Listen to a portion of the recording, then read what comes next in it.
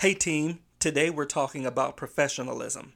Being professional enough to get a job and then being professional enough to keep a job. So with that being said, here we go. Welcome to Stumbling Through Work, where educators figure shit out. I'm your host, Jared Huff, and I'm here to explore and share the complexities of our work and to let you know you are not alone. Before we start though, please follow this podcast and share episodes with others. You can find me on my website, www.jaredhuff.com, where you can find links to my social media and where I share information and tips for educators.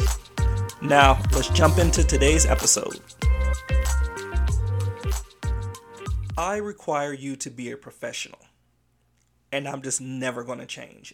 And I just don't understand why applicants don't put their best foot forward. Why would you not want to be seen in the best light possible? If you're going for a job, if you're going to an interview, why would you want to come off any old way? I'm just not built like that. I believe you do as much as you can to impress whomever because you never know what can happen. As most of you know, I spend a lot of my time interviewing applicants and hiring and doing all that fun shit. So once, true story, I had a lady who interviewed for an assistant director position. Thought she was great. I hired her. Well, somewhere in there with the staff that was already there, they thought I hired her to be a director. And the lady was just like, oh, okay. And she owned that shit like everybody there thought that she was a director. Well, what made it funny was I actually had took a few days off when all of this happened. So when I get back, everyone's like, Jarek, I met your director. And I'm like, who the hell are y'all talking about? And they were telling me about this lady. And I was like, no. Let me tell you, she had everybody in there fooled. And it wasn't that she lied. She was just confident. And they made the mistake because she came so impressed. And then I found myself going, well, shit, maybe I should interview her for this job. She might even talked herself into a job. You never, ever know when being professional, where it can get you. Being professional starts with your resume.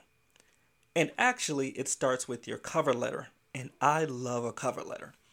I think cover letters are great. They make me feel special. I feel like I really get an insight to the lies that you're about to tell me on your resume. Because at this point, if you listen to a previous episode, people lie on their resumes. So your cover letter is a nice caveat to your resume, to the lie. It's like putting a bow on this present that nobody wants. But your cover letter makes me feel special. But then when I get your resume, you know, I've seen some horrible resumes and I've seen some phenomenal resumes. And I'm just going to say, please list your experience and don't list random shit that has nothing to do with the job. It's like you're applying for a school, but then you're telling me about a medium-sized box of pizza. Learn how to craft your experience. Craft that experience like I'm great with my hands. I know how to do multiple things. Something like that, just, I don't know, but don't tell me about random things that I don't care about. And I honestly do not care about your GPA. It's extra. It serves no purpose for me. Don't lie about your schools and your degrees. That's just ugly. Just don't do that. And you can kind of you can tell me about a class or a course, but I don't want your full transcript on your resume. I just won't read it. I'll be honest. I'll just skim through it and keep it pushing. I don't want a picture of you on your resume. I'm sorry. I don't want your headshot in the car with your seatbelt on. Keep that shit to yourself. I choose not to. Let it be a mystery to what you look like. Like in my mind, I want to read your resume and then I want to envision what you look like. And then when I call you or when I email you, I still have a vision. Don't just hit me all in the face with it in the beginning because the illusion is now gone. Do not send me a long ass resume.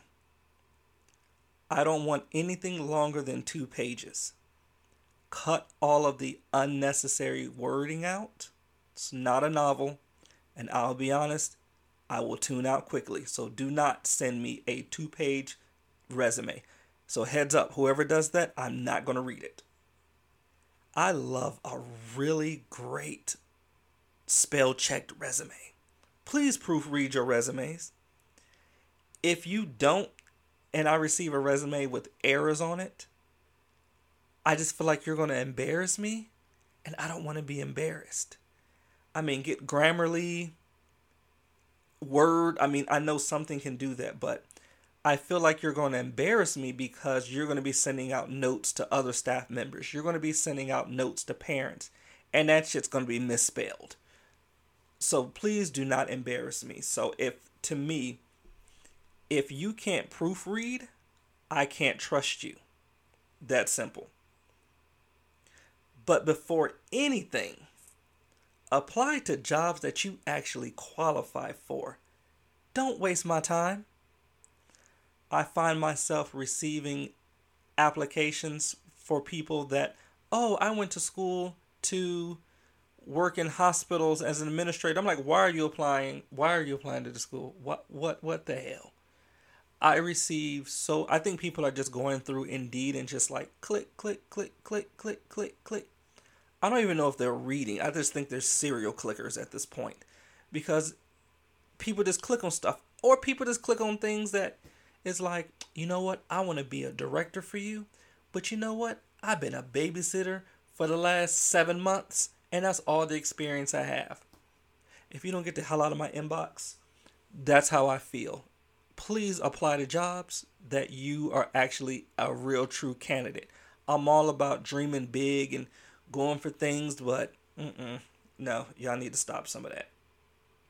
When you go to an interview, be on time. That shit pisses me off.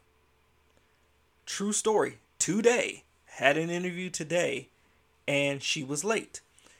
Now, come to find out, she was late because she said she had to catch an Uber. Once again, I guess it's reliable transportation. That's not my issue. To me, I personally feel that you should have been prepared before that to be somewhere on time. To be somewhere, being early is to be on time. To be on time is to be late. And to be late, you are gone and forgotten. That's how I operate. So for me, it wasn't like, oh, you had to take an Uber. I don't care about that. As long as you get to wherever you have to get to. But the fact that you didn't coordinate your time well enough was an indication to me. So anything she had to say after she got there, I was kind of over it. And I wrap up interviews quickly when I'm over it. You get about 3 minutes and I'm going, yep. So tell me about yourself. Blah, blah, blah, blah. Got it. Okay, awesome. Well, if I have any more questions, I'll let you know. And I keep the shit pushing because I'm not wasting your time and I'm definitely not wasting mine. I think in interviews, I have heard some interesting things over the years. Why do you want this job? And they reply, I got bills. Although I appreciate the honesty, and I think we all have bills, I think you could have crafted a better answer than that. I had an interview once where someone said, I asked the question, how, something around the nature of, how do you handle parent conflict? And her response was, I'm going to take him to the office and we're going to talk about this shit. And then we're not going to talk about it anymore. And all I could say was, okay. That was it. I couldn't say anything else. But I appreciate the honesty. Don't tell me about another job. I've asked someone before, I'm like, you worked at, fill in the blank. And they're like, yes, let me tell you what happened. Oh, no. I mean, I ain't gonna lie, I sat there and listened, and that was good, too. And people give me a lot of information about competitors. So I'm like, ooh, thanks for letting me know. I didn't know that. I know so much shit about people now. I'm a single mom, so... Oh, okay. I mean, I don't know what that has to do with anything, but okay. And I'm a Libra, so I just don't... Okay. I'm just saying, keep the level of professionalism up during the interview. That's it. And we'll be right back. I love sharing information with educators and program administrators. I have had so many successes, but also so many failures in my education tenure. I want leaders to know what not to do, but better than that, what to do. So, I decided to write a helpful guide, Best Practices for Center, Program, and Activity Directors. It's short and to the point. It's a compass to guide education leaders. These best practices will give you a foundation to lead your school, program, or organization. You can find Best Practices for Center, Program, and Activity Directors by Jared Cuff on Amazon or Amazon Kindle. Okay, we're back. We left off with people being professional getting the job. Now we're moving into being professional to keep the job. I don't like being tricked or hoodwinked. I'd rather see who you are from the beginning. Don't present yourself in a way where you're this super professional. You came in, you looked the part, and then you give me shit once you start working. That I just don't understand.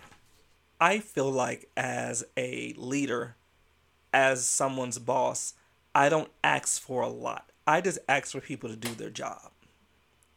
I ask for people to do what they're getting paid for. To me, it's that simple. Maybe other people feel different, but I don't feel this way. Just do what you have to do and then just go home.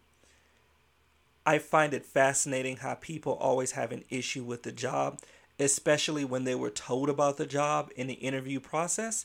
And it's like, yes, you have to do this, you have to do this, you have to do this. Oh, yes, I can do that. I did that. Let me tell you 15 ways in which I did that.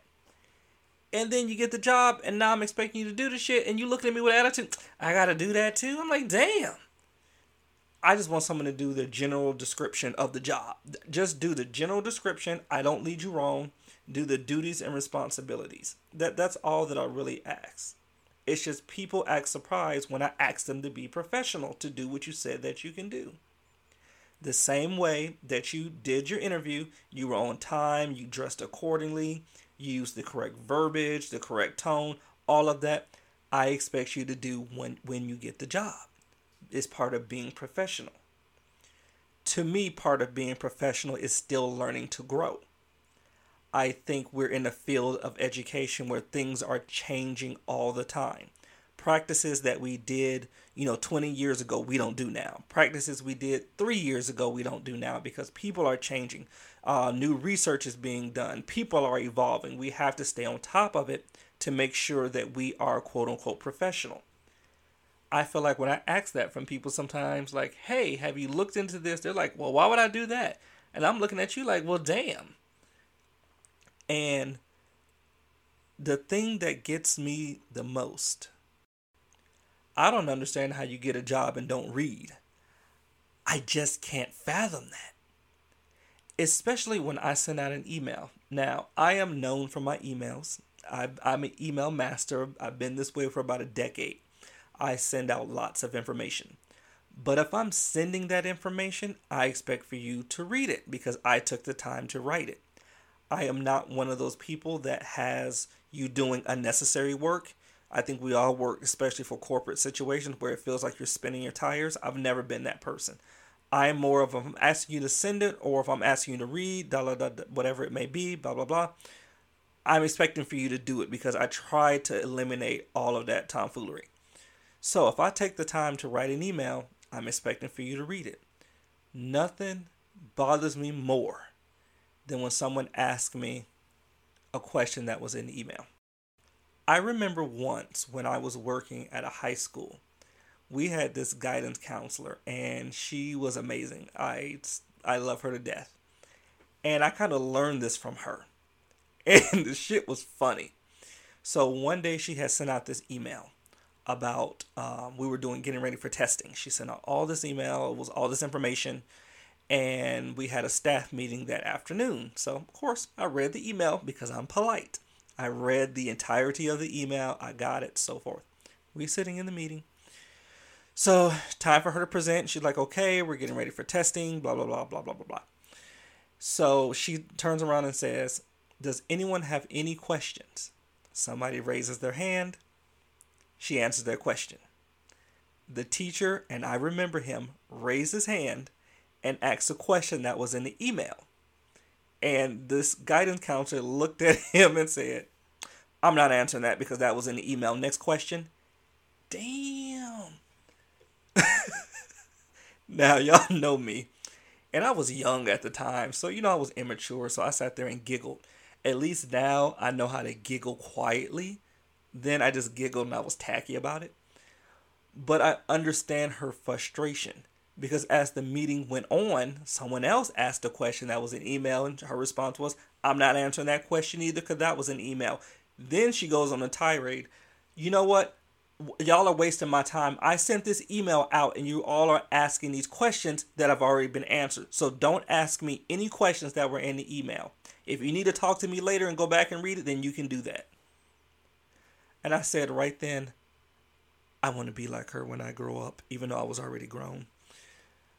I feel her frustrations. Like, stop doing that. Like, if I take the time to do it, read it. That's simple. My gosh. There are a lot of things you could say about me, but one thing that you definitely can say is that I'm always professional. Yes, sometimes I make jokes. I like to make jokes at work sometimes because sometimes I feel when people are taking things too seriously, I try to lighten the mood, but always professional, and I always will be that way because that's how I want to be perceived. And I think sometimes when you are professional and you allow people to see that, it actually stops some of the bull that comes your way. I can say that people know what to say and what not to say to me sometimes because they can tell my level of professionalism. They'll look at me sometimes and go, I'm not ready to come to him with that because he look like he's not even ready to play with that. And you would be correct. I know sometimes when I'm coming to work, they're like, ugh, here comes this asshole. And I'm fine with that. You can love me or hate me. It is what it is. My sense of professionalism and my sense of not changing my standards, I'm good with that. Because I'm going to be who I am. And you're always going to see me in a professional light. As always, I love to direct you guys to my blog post. I actually did a blog this week about societal changes and trends. I talk a little bit about family parenting and households and how they're different. How family parenting is about who cares for a child, and then households are about who lives in a home. Goes into a little bit about learning environments and how they should be inclusive and never make any child or family feel excluded. And family participation, how they should be involved in conversations, how we should be involving them in newsletters, workshops, things like that. So if you want to read more, you can always go to jerichoff.com and just let me know what you're thinking. But I do want to thank you for listening this week, and I want you to have an amazing week being professional. Talk to you guys soon. Bye. That's it for today. If you like this episode, it would mean so much to me if you left a rating, review, and subscribe to the show. I'd love to hear from you. You can visit my website, which is in the show notes, to contact me, and I hope you have a great rest of your week, and speak to you all soon.